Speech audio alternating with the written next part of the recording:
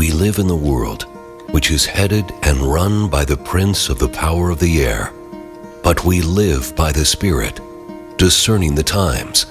For he who is spiritual discerns all things. Sharpen your discernment. Build your faith. Listen to the Word and World Team. Minister the Word of God through conversational theology, piercing the darkness of this present evil age. Hello, darkness, my old friend.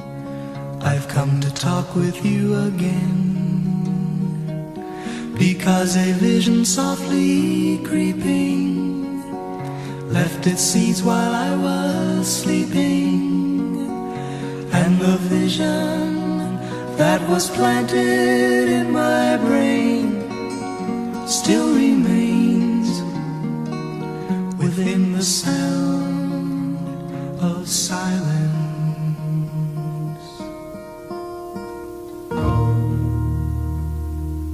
Well, welcome back. This is Hampton Keithley with Bob Brandon, and we are doing a book review of Dominion and Dynasty. And we're still in chapter 1. So how are you today, Bob?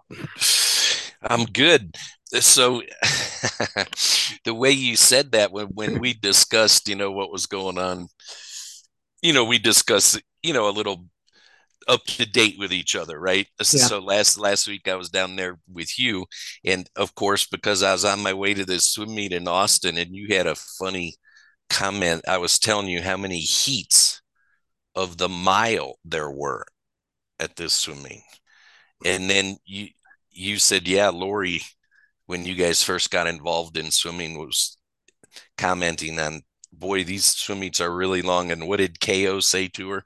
Yeah. Well, Amelie was in the swim meet. KO's her dad. And he said, yeah, if a doctor ever gave me 3 days to live, I would probably spend it at a swim meet because they last forever. Oh boy, it did. There were 45 heats of the mile. So anybody listening that and a typical heat has 8 to 10 lengths. Yes. And so, this pool at Austin, that's broken into 2 25-yard pools. So you're swimming 2 heats at a time. So that reduces, you can cut in half, essentially, the grand total of heats. But still, 22 heats of the mile? Those are going to take about 20 minutes apiece to run. Crazy. That's a long time. Well, could I summarize a couple things. I'll summarize what I've been getting from this book, but he's talking about the importance of having a literary approach to reading and studying the Bible. Okay. There's too often that scholars can't see the forest for the trees because they are focused on individual verses or passages or books. Okay. So that's one thing I took away. And I was reading in the end of 2 Samuel yesterday, as part of the daily reading stuff. And I came to 2 Samuel 23:5, and something stood out to me. Oh, good. Let's hear it. Verse 5 says, my dynasty is approved by God, for he has made a perpetual covenant with me. And I thought, dynasty. Exactly. That's one of those instances where it's not as if you've never read that verse before. Right. But then when you have new information in your mind, it jumps out. Yeah. So that's exciting. So yeah, his book is called Dominion and Dynasty. And remember, he's given us a little hint, but he's going to go into a little bit more in a different place about the significance of the genealogies. And David's like the culmination of the genealogies, right? And so, that when you see genealogy, just replace that in your mind with dynasty. And then when you see land, the theme of land, either the word or the theme of land being discussed, think dominion. Okay. So that's why his book is called Dominion and Dynasty. Yeah. So good job on your reading. Nice. What else did you summarize from this book so far? Well, I'm a little bit confused as to what we have talked about and what I've read for us to talk about. But something that's real interesting is when he talks about the Tanakh and the order of the books with Chronicles at the end. And like you said, that's got the genealogies, Genesis and Chronicles. So that's like seven chapters of them to start the book. Yeah, it's intriguing to me. Well, they caused me a lot of grief when I was formatting the Net Bible and dealing with all those genealogies. So how is that a problem for formatting? Oh, just the repetition of it, or just trying to figure out when to for certain words and okay. But no, the order of the Tanakh versus our order of the English Bible, which is chronologically, and so I find it intriguing. What does the Jewish order do for our understanding? And so we'll be getting into that too today, I think. Correct. We'll arrive at that point. So I guess to add on to that, the biggest thing I would take away from Dempster so far is the significance of what you might call macro reading of the text. So, big picture ideas, not just the minutia. You referred to that when you said don't miss the forest for the trees. So, in other words, I think the focus on the forest at large is really important. And what we spent most of the time talking about on the last podcast, in essence, was the pair of lenses you use to read the text. So, in other words, if we could extend the lens metaphor, instead of using a microscope on the text, which we often, right? That was a lot of our training in school. It was microscopic analysis of verbs and stuff like that, and participles and all that. So, what tense and all that sort of thing. Well, as opposed to that, let's look at the text through binoculars or through a telescope as opposed to a microscope. And you get a very rich picture. So that was a lot of what we covered. So we talked, the way we ended was I wanted to refer to a historical document called the Letter of Aristeas, because we also discussed, is the Old Testament a unified book, or is it just a collection of scrolls? Right. And he spent some time on that.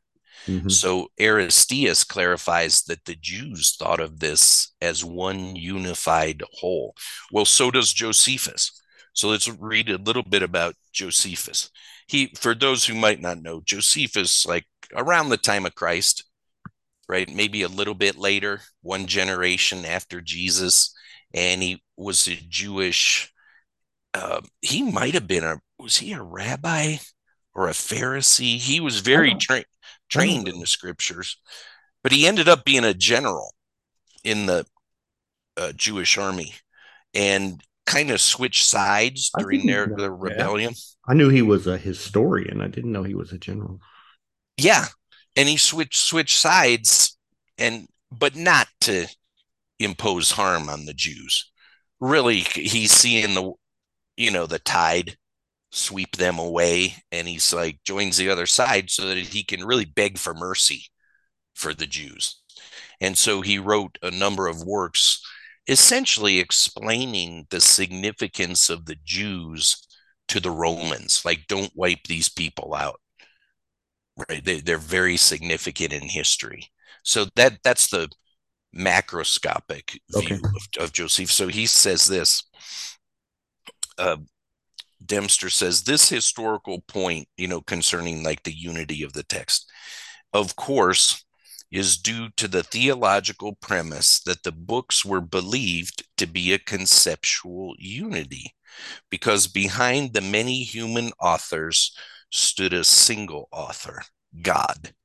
In a classical exposition of this concept, Josephus explains to his Greek audience that the reason the Jews do not have a multiplicity of books that contradict one another, but only 22 in which is found no disharmony, is that they come from a single divine author.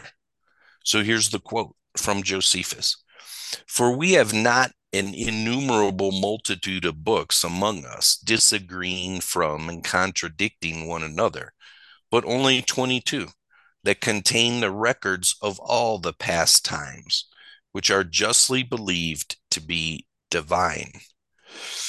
Indeed, the many texts were demonstrated. So that's the end of the quote. So indeed, Dempster continues, the many texts were understood to be one text, sometimes simply called the scriptures, the scripture, the Torah, the book of the covenant, or even the book of God. So that sort of concludes the historical study of his point that what we call the Old Testament was considered by the Jews in a general sense to be one unified book. So if that's the case, right, then you need to start studying it as a book, not just the individual chapters, we might say, but noticing a chapter's place within the overall structure, very important. So he's going to go on to make some macro observations that I think are critical. So I'm going to read him for a little bit. So he goes on to say, as mentioned earlier, within the biblical text itself, there was an awareness that the many books were a unity. There's an exceedingly rich intertextuality in which there are many linguistic and conceptual echoes throughout Scripture. Later biblical books consciously echo and initiate and imitate events, concepts, and language found in earlier books. Creation, exile, and occasionally return form a recurring pattern that is stitched into the biblical narrative fabric. So before I read on, how often do you suspect you see that pattern? Creation, exile, and return. It's so common, Hampton. Yes, and I mean that's the whole Bible from Genesis to Revelation in one. Right? Yes, it's the whole Bible, and yet it's also repeated more microscopically. Right. Often. It's clear that the authors are doing that. So he goes on. At the beginning, there's the creation of Adam and Eve, the placing of them in the Garden of Eden, and the judgment of exile and death. So creation, judgment, exile, right? So, but think about just in that sentence and refer back to the title of the book, the creation of Adam and Eve. There's the dynasty, right? And where are they put? In Eden. That's the dominion. And then the exile, right? Possibly disrupting the dominion. So how are we going to solve that? So anyway, he goes on. Cain is soon born. So the creation of Cain, and experiences the judgment of exile for the murder of his brother. It's just such a common sequence. The growth of the nations. So the creation of nations into a great power leads to the sin at Babel and exile as they're condemned to be dispersed throughout the earth. We don't usually read that story, the Tower of Babel, within that theme. No, we don't. And yet but it fits. There it sits. So Abram is called into being. So the creation of Abram to go to a land where he leaves at times because of a lack of faith, only to return later. So there's that pattern again: creation, fall, exile, stuff like that. His descendants experience exile in Egypt and are brought back to the land. Their descendants also undergo exile before returning. Frequently, the return is described in terms that echo the original creation and the placing of the first human pair in the Garden of Eden. Creation language often is employed to signal the return. That's true. So you see that heavily at the end of the flood. Heavily. So next paragraph, because we're going to get into some good stuff. But this typological patterning occurs not only with such major motifs but with minor details as well. The story of the rape of the Levite's concubine at the end of the book of Judges. So let's pause there. So you have that in your mind, right? At the end of Judges, there's just this terrible rape of the guy's concubine. And it gets a lot of detail, right? You get a long section covering that.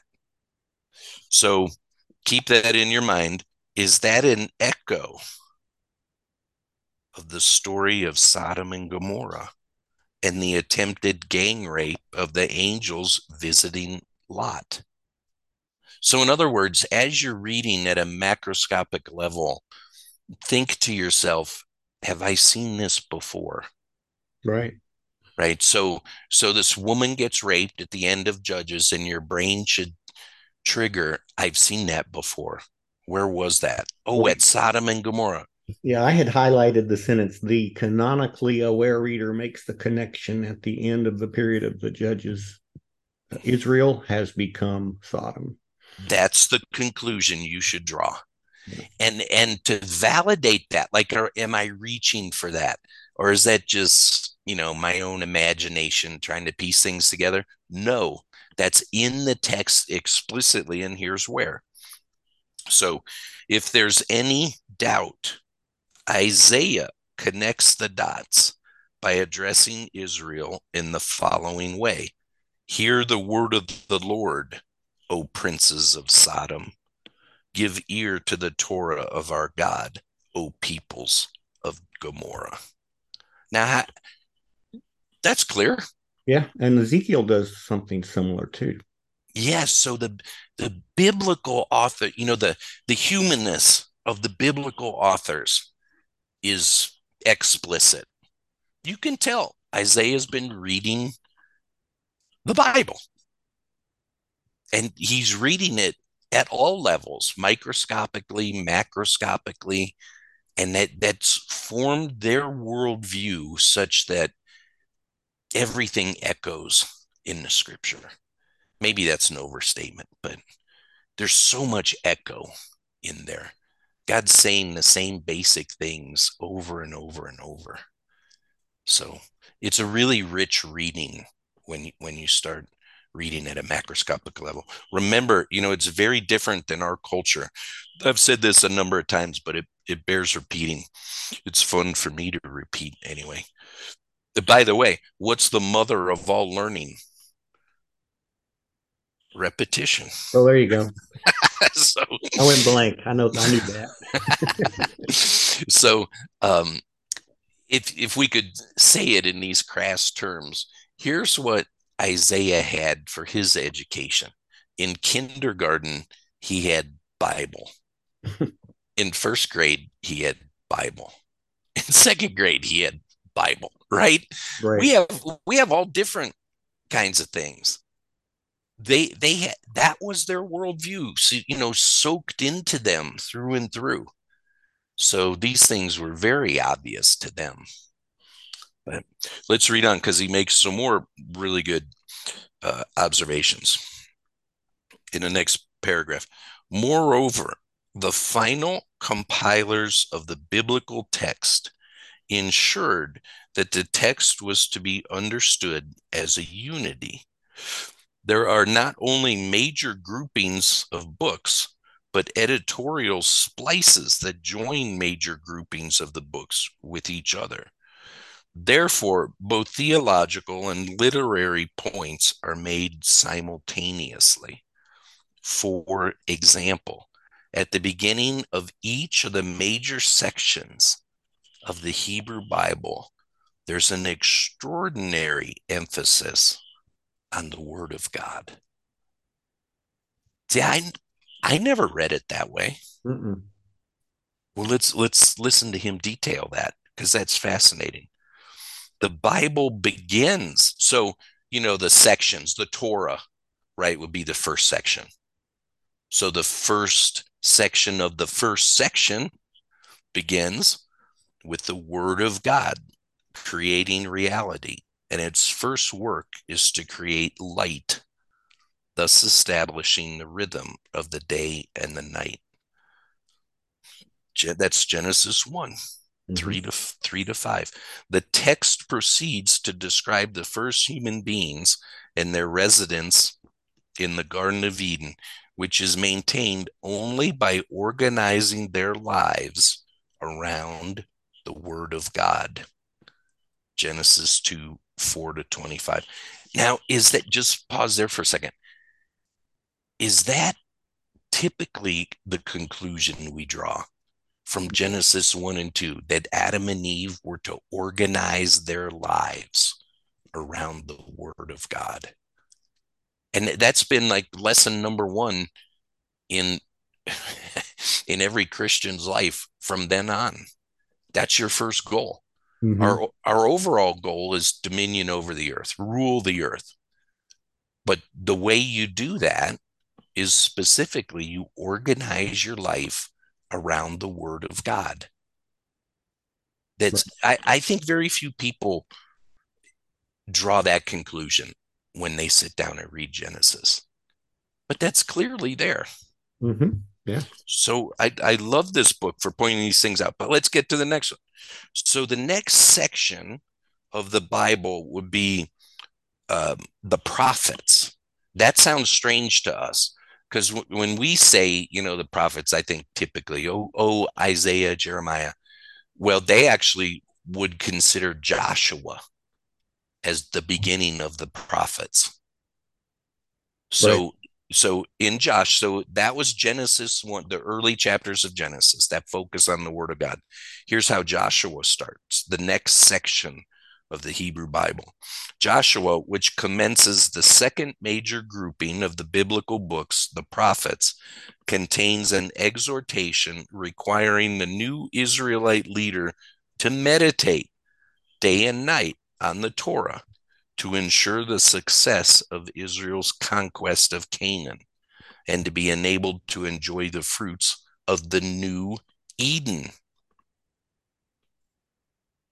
How about those connections? Yeah. Isn't that exactly what Adam and Eve were instructed to do?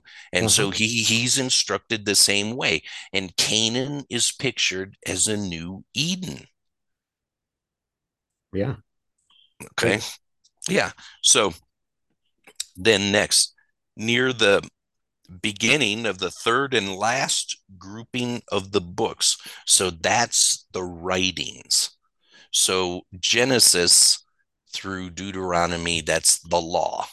Okay, their word for that is the Torah. And then the next group is the prophets. And that begins with Joshua. And that group of books they would call the Nevi'im. That's their word for prophets. And then the final section is what they call the writings. And their word for that is the Ketuvim. That begins, right, with the Psalms.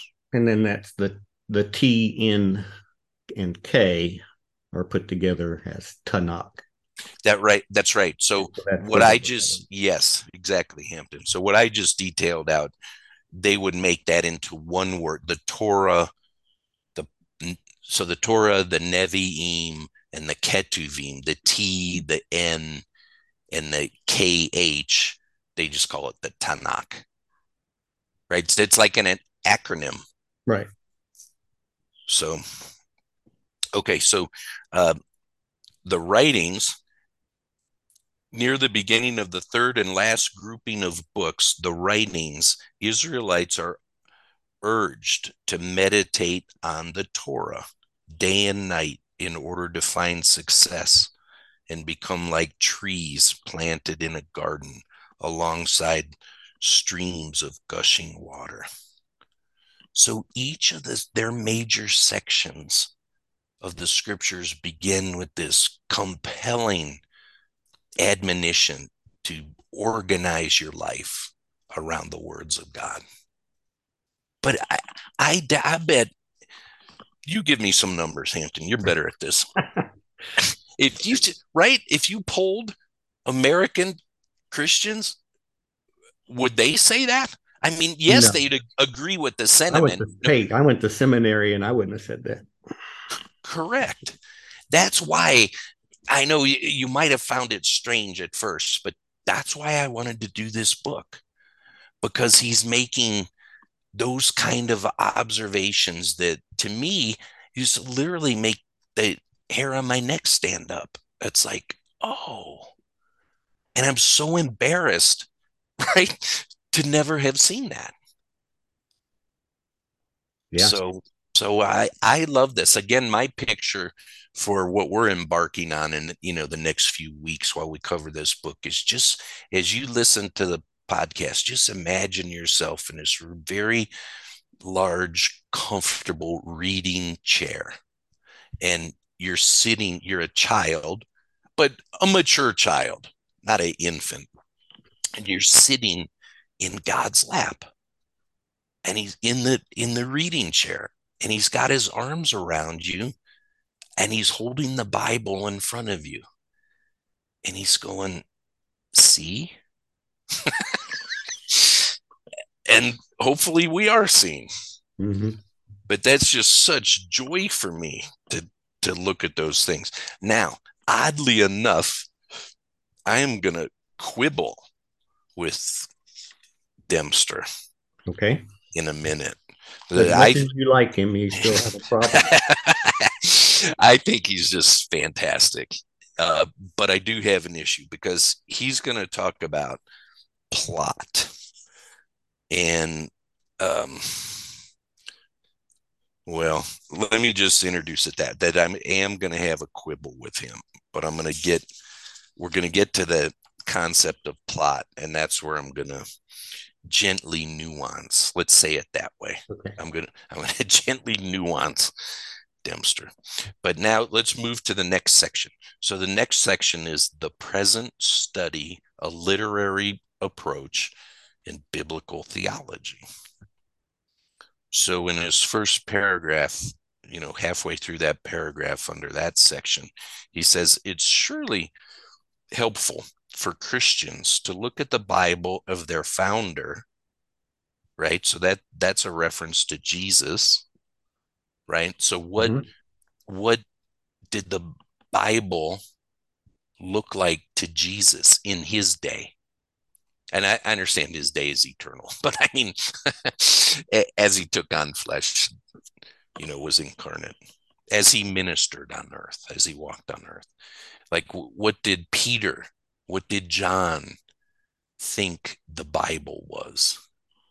So, as it probably appeared to him, too often Christians have let the New Testament dominate interpretation of the Old without first trying to engage the latter in a meaningful way. That's true. But there's reason for that. That's true, but it's not a blame. Like, it's not, you shouldn't do that. Well, that was a related thing is that the Bible, we felt like we should not let the New Testament influence our translation of the Old. Mm-hmm. So like in Isaiah 7:14, is he talking about a virgin standing there on the edge of or a young girl or a young woman? Yes. And so if you don't know Matthew, if you only know what's going on in 700, you're going to say young woman. And yes. And so Genesis 3:15, some translations say bruise his heel and crush his head. Mm-hmm. But you wouldn't know that till you get to like Romans 14 and the whole Christology, and you look backwards, and the same Hebrew word is used in both situations. So you should call it strike, and not read your New Testament theology back into the text. And not too many translations do that. Had that as a guiding principle. Right. Yeah. And it's interesting to me, even as I listen to you, and we're going to talk about another instance in a minute. And I'm very curious about your opinion, that what we're going to look at shortly. But you can see within the word strike that it could mean like strike really hard, like strike as in crush. Correct. But you wouldn't necessarily know that to push it that far at the beginning when you first read it. Yeah. So that's your author's conclusions, is let's let that unfold the way it unfolded in time. Right. Progressive revelation. So he goes on to say at the bottom of that first paragraph under the present study, the narrative framework of the text itself to bring out the biblical storeroom, new treasures as well as old.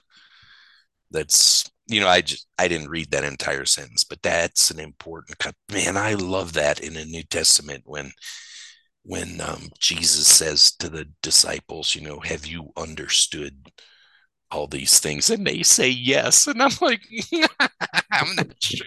I'm not so sure you did. Yeah. But right there, that's an echo of the New Testament, right? The disciples, like a guy, the owner of a house that brings out old treasures and new treasures. And that just strikes close to my heart. Mm-hmm. I've always felt like that was a job description for me.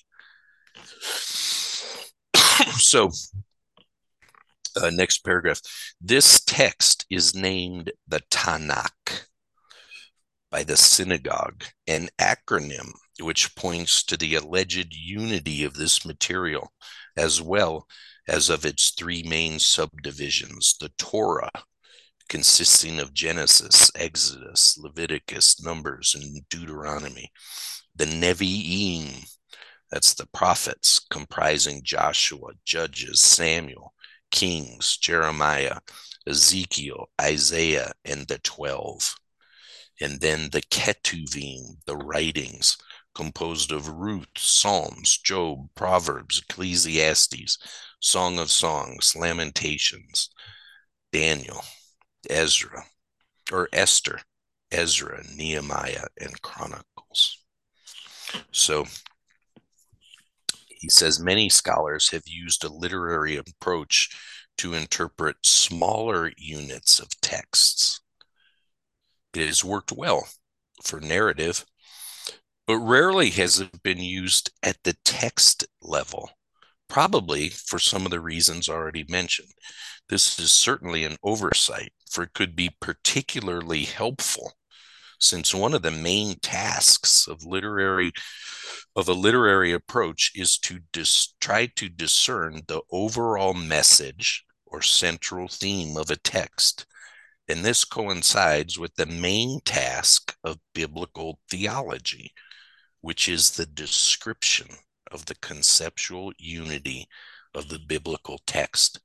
Now, that fascinates me, because I would not have necessarily have defined biblical theology that way. No, I was just thinking the same thing. It gives a whole new meaning to that. I thought of biblical theology as, what does, this one book say about something? Yes. What does John say about the theme of light, for example? Yeah. And then right in contrast, and what does Paul say about it? And that would be a subtly different. It obviously would cohere. Those are legitimate pursuits, but this is. Yes, I really like the way he said that. That essentially biblical theology is describing the conceptual unity of the biblical text. I like that. Mm-hmm. So then he says, a prime purpose of literary studies is to grasp the big literary picture through analysis of, here we go, plot and theme. The goal of biblical theology is to grasp the big theological picture through analysis of the theological views of the various biblical texts. Many scholars working in the area of biblical theology have given up on this task due to perhaps an admission that there's not one theology but many. And that's wrong. But they shouldn't give up on that task. They should pursue it. So now I'm going to skip forward to some of his conclusions at the end of chapter 1, Hampton. So in my book, I think you have it as an ebook. Is that correct? I do. So I have, this is page 42 for me. I'm not sure that helps you, but it's the last couple paragraphs of chapter 1. So he starting to make some conclusions, and he says this simply means that just as an individual book within the canon can be read as a text with a beginning, a body, and a conclusion, with the various parts related to the whole, and vice versa, so the canon should be read in the same way. So like the whole Tanakh, the beginning, the end, and the middle, you have to consider those macro approaches. Right. So this means that the overall design of the Tanakh provides a hermeneutical, remember that essentially just means interpretation, hermeneutical lens, so an interpretive lens through which its contents can be viewed. Canonization provides a literary context for all the texts, creating one text from many. The fact that the Hebrew canon is structured in terms of narrative sequence with commentary means that canonization does not flatten the text into a one-dimensional uniformity. Rather, it provides for evolution, diversity, and growth. In other words, progressive revelation within an overarching framework in which the various parts can be related to the literary whole. This literary theological approach has much promise, since if it is the case that the Hebrew canon is also a text with a definite beginning, middle, and ending and plot, then the task of discovering a fundamental theme becomes not an exercise in futility, but an imperative of responsible hermeneutics. So his last little paragraph, this book, whose plot line stretches from beginning to the latter days, from Adam to the Son of Man, is hardly a ragbag of literary relics. Rather, it's a remarkable story that assimilates all its texts into a comprehensive framework. It begins at the beginning.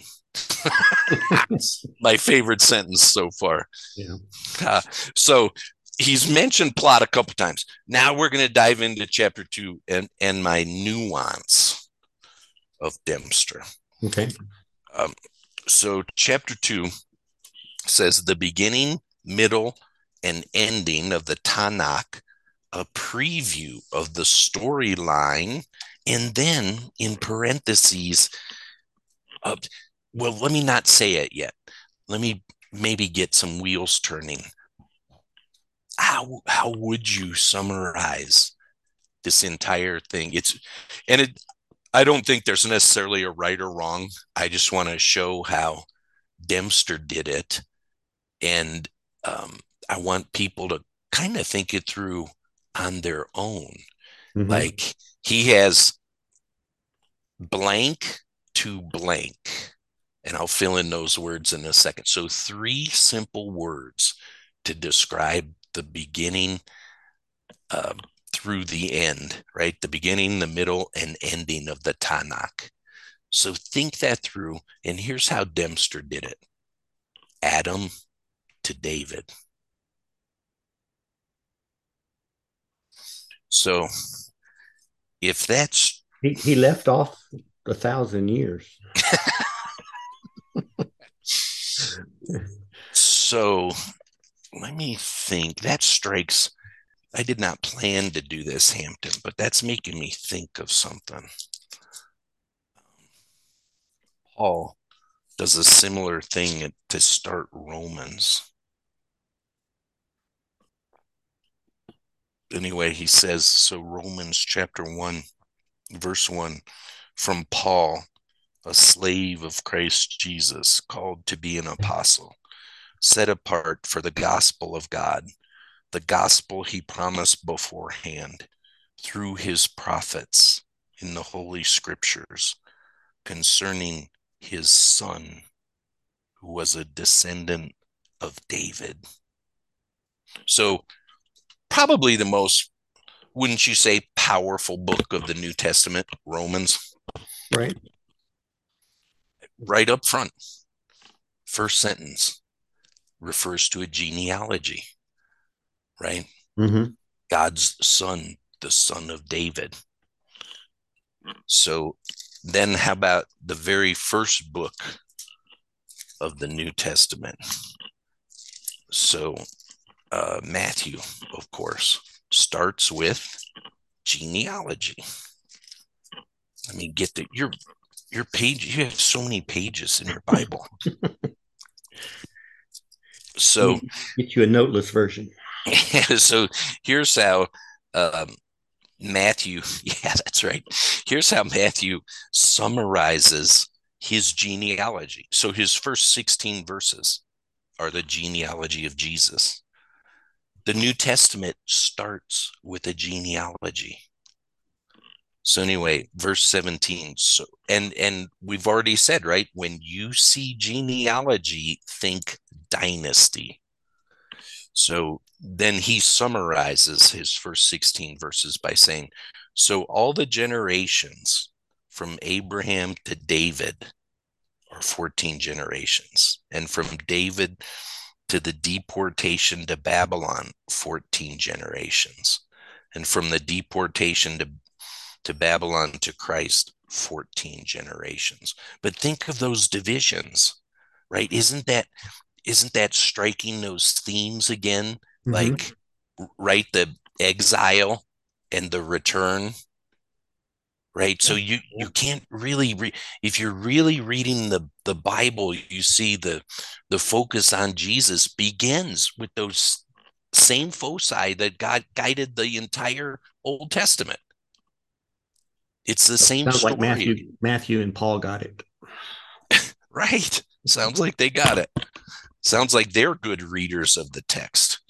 So let's go back to Dempster. He's going to talk about, this is chapter 2, the beginning, the middle, and ending of the Tanakh, a preview of the storyline, Adam to David. So as Aristotle once observed, plot is the crucial element in a narrative, its soul. A good story requires a beginning, a middle, and an ending, a narrative whole. A well-constructed plot, therefore, must neither begin nor end at haphazard, but conform to these principles. In particular, plot refers to a meaningful or purposeful arrangement of incidents or events in the text from beginning to end.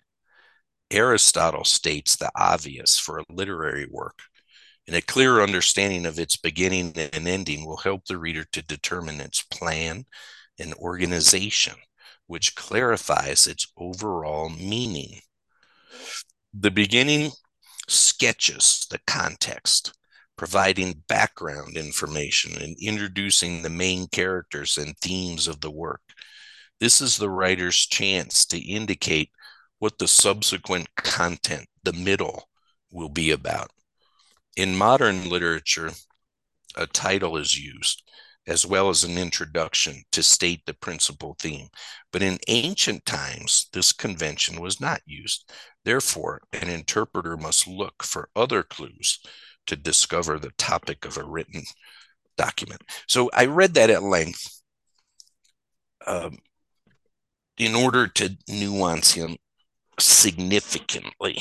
Okay. Because I think he left out something that's critical. But I wanted to make another observation before I did that. You're not necessarily the sports fan that I am. You're much more of a golf fan as far as sports. Sorry, I knocked over my little thing here. You're much more of a golf fan. But like around Olympic times, a lot of people have their TVs tuned in to that fantastic competitive event. If you just watch a race or a competition and someone wins, okay, that's exciting. But what the networks have learned to do is like provide a background. Oh, this guy grew up right before you watch him race. This guy grew up in such and such a place. And he had these kind of parents, and it was hard to get into college. It gives the background. Yeah, and well, I know that, my famous thing is when I go to a Super Bowl party, my question I ask when I walk in is, who's playing? and Lori cares less than I do about the football game. But exactly what you're saying is true, where they'll have the pre-game show and they'll do interviews with certain players. And if she watches that, then all of a sudden now she's interested in the game and she wants that team to win because she likes that person. Yes, exactly. And that's why they do that. And then it becomes not just exciting, it becomes compelling. You start rooting. Like initially, you don't have a favorite, maybe by country, maybe you want the American to win or something, but you're not terribly invested in that. But as soon as you see the backstory, you start to get invested. Well, especially if there's 2 or 3 Americans in the race, then you pick one. Correct. And then your heart breaks if they don't win. It's like, it's so intense. So that's kind of what he's describing is the plot provides all of that backstory so that then the characters in the story, and I'm just using literary terms. I don't mean any of this is fiction. It's all history, but it's theological history, it's delivered through literature. So I'm using literary terms. I don't mean that this story's fiction, obviously, right? So the plot is what provides that backstory that then the characters leap off the page and you become invested in them. And then, let alone Hampton, the power of the scriptures is such that you begin to realize if we compared the text, the Bible, to the Olympics, you begin to realize you're in the Olympics. Yeah, I'm thinking about another concept. It's called living history. And I think you like that. Charlotte Mason was an educator in England back in the late 1800s, early 1900s. And she always talked about the importance of, having historical fiction. I think you say you like that. And so you read a Johnny Tremain book about the American Revolution, and you see the American Revolution through that character's eyes, and it gives it more.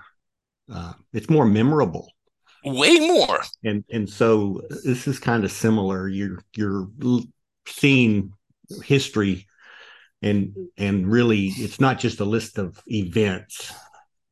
Yeah, if there are stories about the characters, and you can remember the history because the way it's told. Correct. So that was a little rabbit trail, but here's where I want to get to my main point that he left out, that I'm wondering why he didn't address this. maybe it just wasn't part of his study, but it's critical. And I'm nowhere near the scholar Dempster is. But there was a great book written, boy, it's been, I don't know, 40 years, 30 years ago now. The author's a nobody and a know nothing, but the book was called Satanic Conflict and the Plot of Matthew.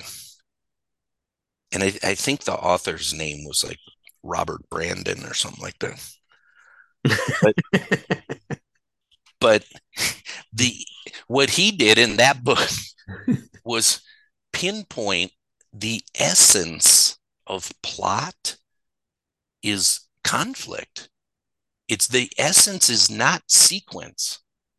Sequence is a critical element. Well, if you don't have conflict, you got a boring book. If you don't have conflict, you don't have a plot. Yeah. And I'm surprised he did not even touch on that. That is an interesting oversight. So it, as because it is a spiritual cosmic battle going on. Yes. Yes.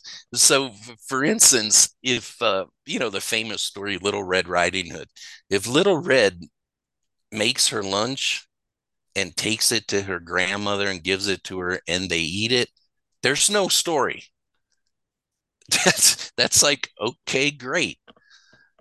If you put a wolf in there, now you have a story. Yeah. So. Okay, I think you were right to take him to task. But it's a significant one. You know what I mean? All these things, everything he's saying is correct. It's just they're way more correct than he even knows if you add in the conflict part of it. So it's not just from Abraham or from Adam to David. It's from Adam to David against the serpent. Mm-hmm. Yeah, that's really good. So that's why I wanted to point that out. So we'll pick up the next little section. So another paragraph further on, the point of the foregoing discussion is to show that the structure of a literary work, particularly its beginning and ending, shapes its content. The structure provides a means of organizing the vast array of information, imparting form and contour to the material, arranging the many subplots into a larger pattern. The Tanakh is not a random concatenation of texts, but a text with a discernible structure, a clear beginning, a middle, and an ending, and I would add, and a plot. Mm-hmm. Genesis and Chronicles are the beginning and ending, and the middle is carried with a narrative storyline into which many and various poems, much legislation, lists, building instructions, tribal boundary records, reports of visions and prophecies, and many small stories have been appropriately placed. The narrative continues until it is interrupted by a substantial block of poetic commentary from the prophet Jeremiah through the end of Lamentations, after which it resumes with Daniel and concludes with Chronicles. So let's do, let me introduce the next section with an example I really want your opinion on. Okay. So one of the ways that the biblical authors are telling their story, they're linking things together. Craig Beale is a fantastic New Testament scholar. I've read most of his work. I've learned so much from him. I sat next to him at one of the ETS meetings a couple of years ago in San Diego and introduced myself. I said, Dr. Beale, I've learned so much from you, and I really appreciate your work, and I want you to keep working hard. And spoken like a true coach. Yeah, right. And he was, very appreciative. And I think people need to hear that from time to time, that you're not just doing scholarship, you're helping people. I wanted him to know how much he helped me. So anyway, I referred to him because I don't think in any of his writings he's ever used the word link without using the adjective or adverb inextricably. So he never says it's just linked. He says it's inextricably linked. That's funny. I'm going to tell him that next time I see him. So anyway, there's a famous section in Genesis. The last section of Genesis is all about Joseph. And that starts in chapter 37. And so many critical scholars over the years obviously recognize that. But then they go, but this book was clearly edited by somebody else because they threw in this story of Judah and Tamar. It has nothing to do with Joseph. So the last 13 chapters of Genesis are, center around Joseph. And yet you have this one chapter that doesn't have Joseph at all. It has Judah and Tamar. And so their conclusion the whole thing wasn't written by Moses. It was editors and I'm going, man, you guys are blind as a bat. So for instance, the Joseph story. And it began, the brothers are jealous of him because he's dad's favorite. He's dad's favorite to such an extent, he gets this beautiful coat. They don't. So every day they're seeing, they don't just know they see that he's the favorite. Okay. So it's about what can you see? So they sell him into slavery. The brothers, right, push him down the ditch and then ransom him off to slavery in Egypt. Nice guys, by the way. But they go back to Jacob and they say, hey, here's Joseph's tunic. So this is verse 29 of chapter 37. Later, Reuben returned to the cistern to find that Joseph was not in it. He tore his clothes, returned to his brothers, and said, the boy isn't there. And where can I go? Like he was responsible. He's the firstborn, and all this stuff happened on his watch. How's he going to explain his failure? So they took Joseph's tunic, killed a young goat, and dipped the tunic in the blood. Then they brought the special tunic to their father and said, we found this. Determine now whether it is your son's tunic or not. He recognized it and exclaimed, it's my son's tunic. So he puts the pieces together that the brothers want him to put together. But those specific words, right, in the net were, we found this, determine now. And the New American Standard has, please examine this. Right? And then the conclusions are drawn. So next story, next chapter, Judah and Tamar. And you're like, what? So you know what happens, right? So Judah ends up sleeping with his daughter-in-law as if she were a prostitute because she posed that way. I mean, that must be a strange culture, by the way. Why he's doing that, I have no idea. That doesn't resonate in our culture, but right. That's what he did. So then he finds out his daughter-in-law's pregnant, but not by, right, like outside of marriage. Mm-hmm. And so he's bent out of shape. Well, that's a horrible sin.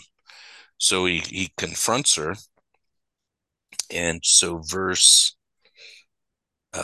we'll pick it up in 24. After 3 months, Judah was told, your daughter-in-law Tamar has turned to prostitution and as a result, she's become pregnant.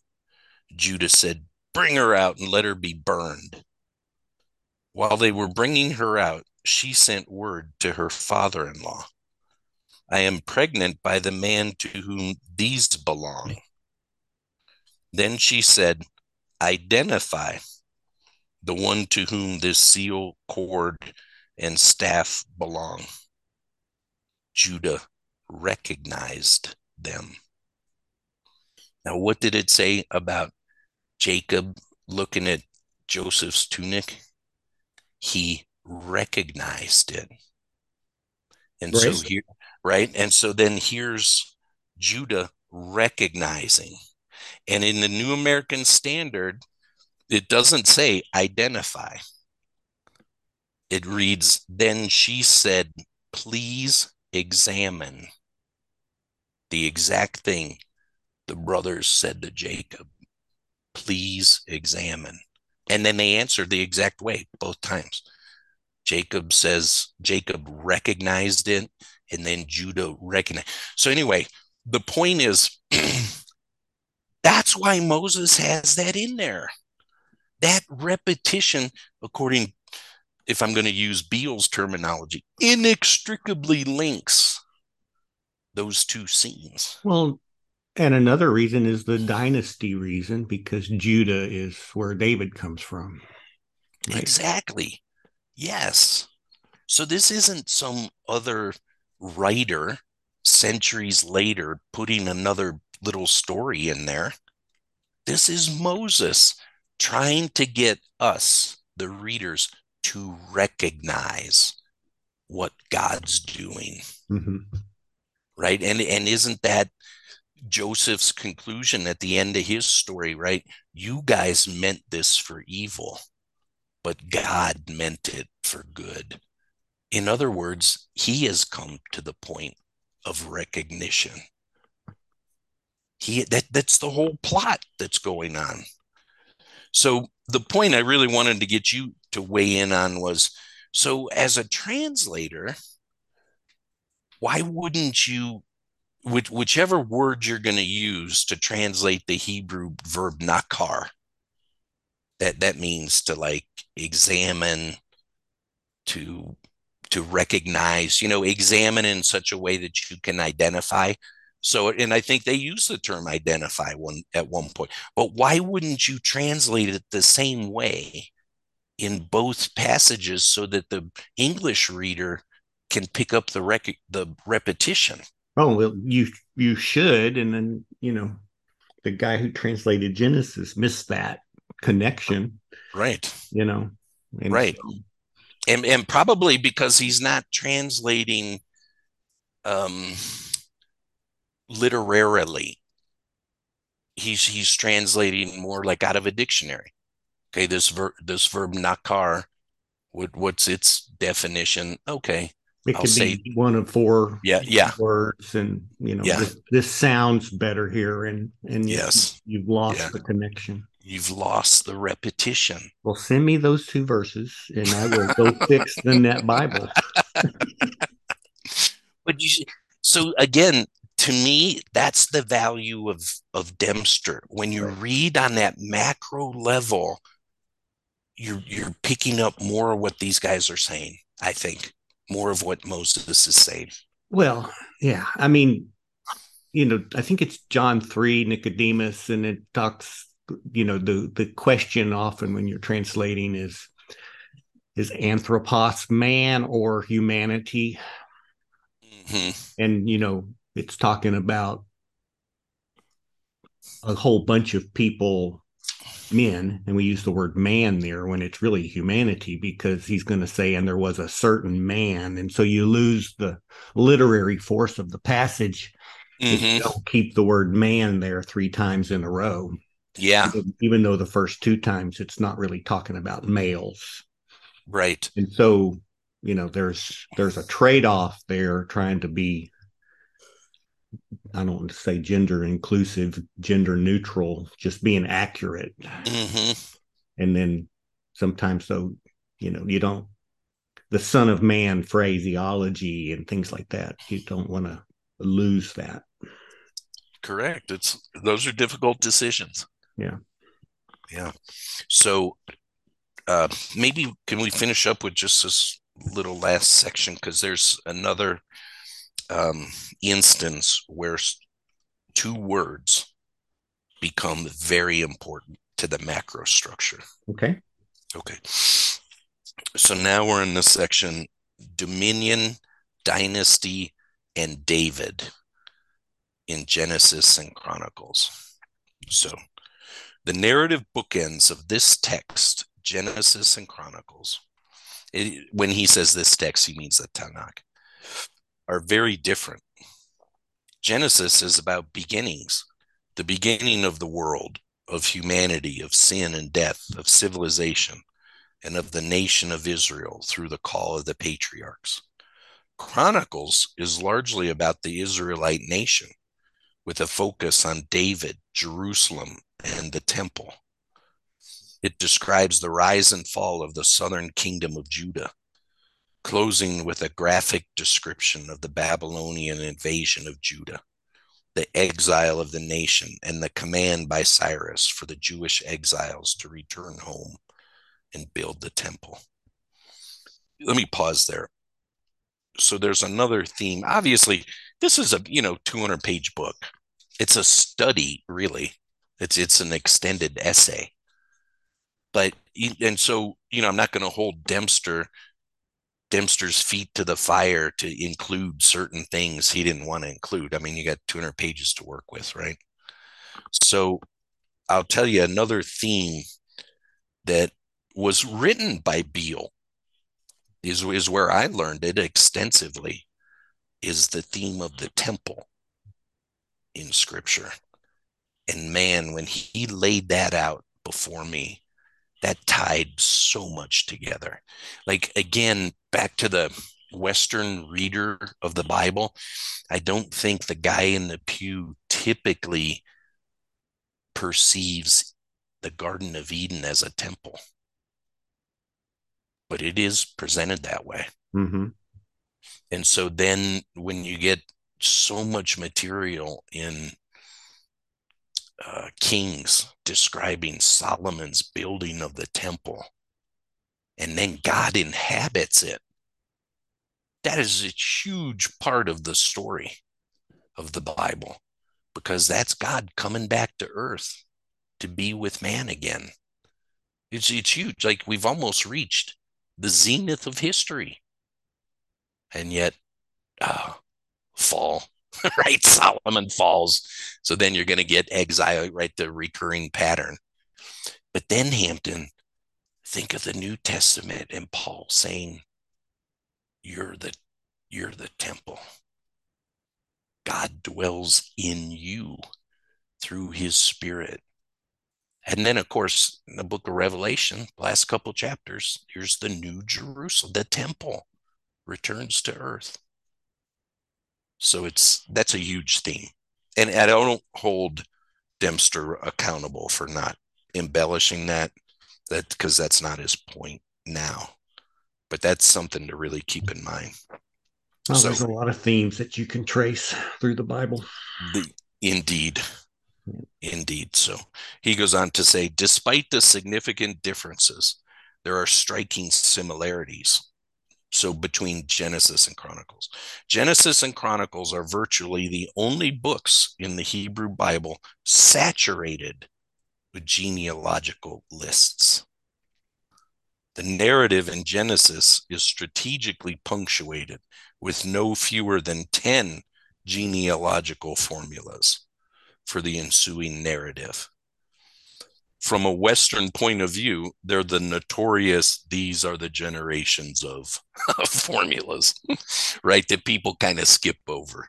Right. And I understand why they do that, but all that's showing is they really have no skill in reading the text, because those are critical.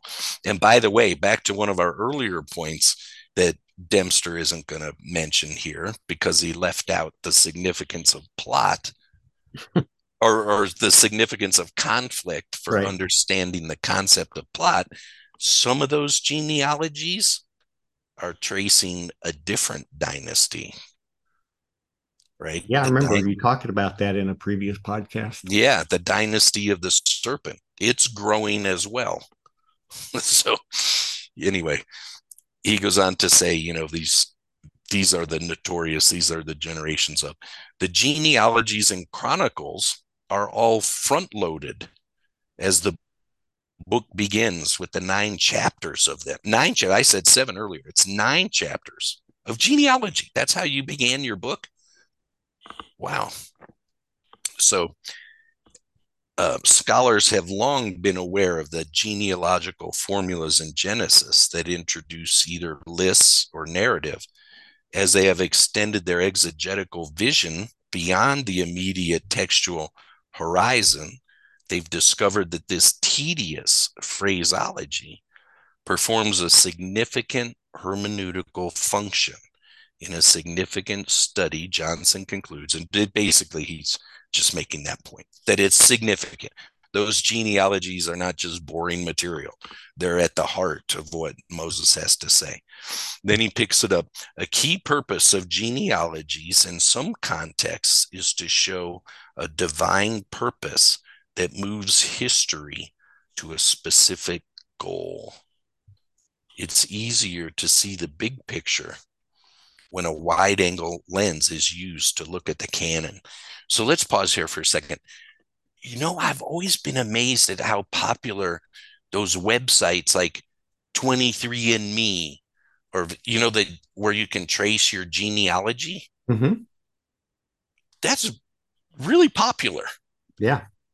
I've never had a desire to even look at that. I haven't done any of that. I know my genie, but God's got my genie. I'm, born again into his family. But that's interesting. People really do. That does interest them, right? Because that's their identity. That's what they're looking for, I think, when they do that, right? Well, I already have my identity in Christ, so I don't need to trace historically where I go back to. But for most people, that's a very compelling story, the story of their genealogy. But that's biblical, right? That's God moving the story forward. Like, for instance, Adam and Eve's job description, rule the earth. Well, how are you going to do that? Well, you're going to have some kids because 2 people can't rule this massive area. Right. So they're told, right, be fruitful and multiply. And whenever you hear that, you'll hear that numerous times in scripture, to be fruitful and multiply. That's carrying forth that creation mandate, right? Put it back in its original context. That's how you rule the earth. So that's why you get so many chapters on Jacob's children, for instance. And that's also why you get this major conflict that repeats over and over again. So-and-so can't get pregnant. Right? So if you link that back to our concept of plot, well, who would be preventing that? Well, Satan, right? Because that's how you rule the earth. So he's going to try to prevent significant parts of that dynasty from reproducing. So anyway, let's pick up Dempster in the next paragraph. But these 2 books are not only about genealogy that culminates in a Davidic dynasty, though that's huge.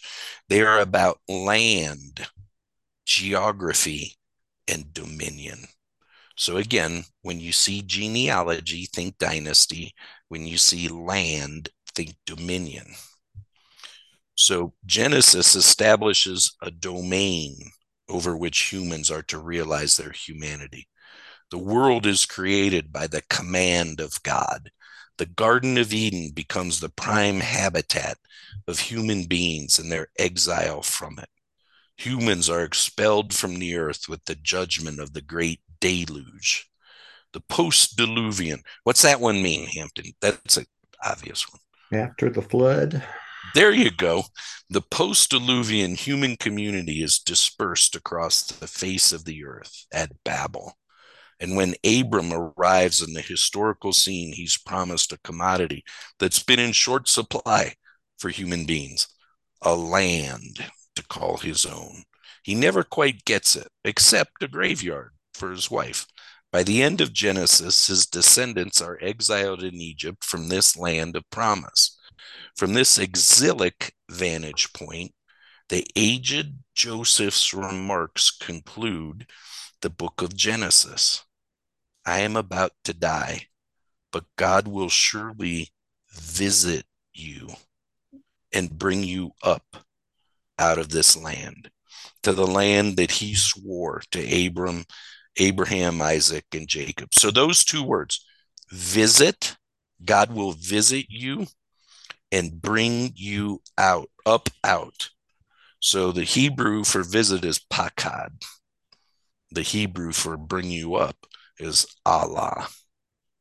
Not the deity of the Muslim religion. Right. Hebrew verb Allah. So if that's the case, if Genesis ends that way, well, how does Chronicles end? Oh, yet by the end of Chronicles, like the end is not exile. The note of promise is a directive from Cyrus for them to return to the land and rebuild the temple. So let's read the last words of Chronicles. Thus says King Cyrus of Persia, Yahweh has charged me to build him a house at Jerusalem in Judah. Whoever is among you of all his people, may Yahweh his God be with him. Let him go up.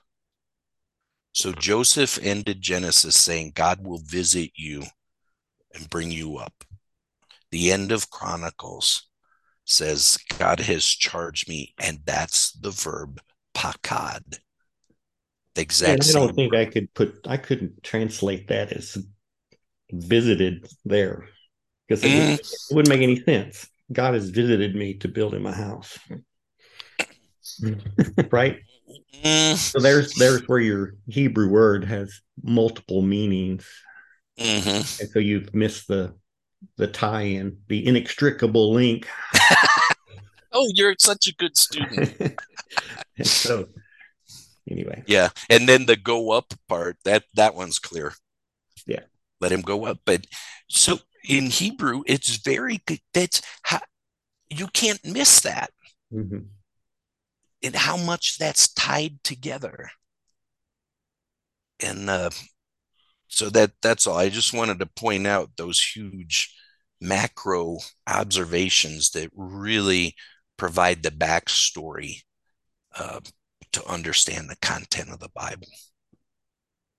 So maybe we stop there. We're not done with the chat, but we can finish that pretty quick next time. Okay. Well, that was very good. Thanks, Hampton. Okay. Talk to you next time. Bye-bye. Bye-bye.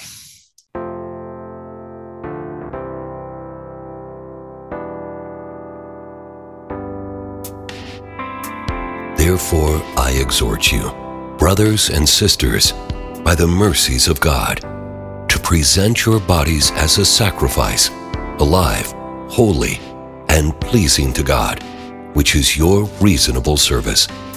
Do not be conformed to this present world, but be transformed by the renewing of your mind, so that you may test and approve what is the will of God, what is good and well-pleasing and perfect.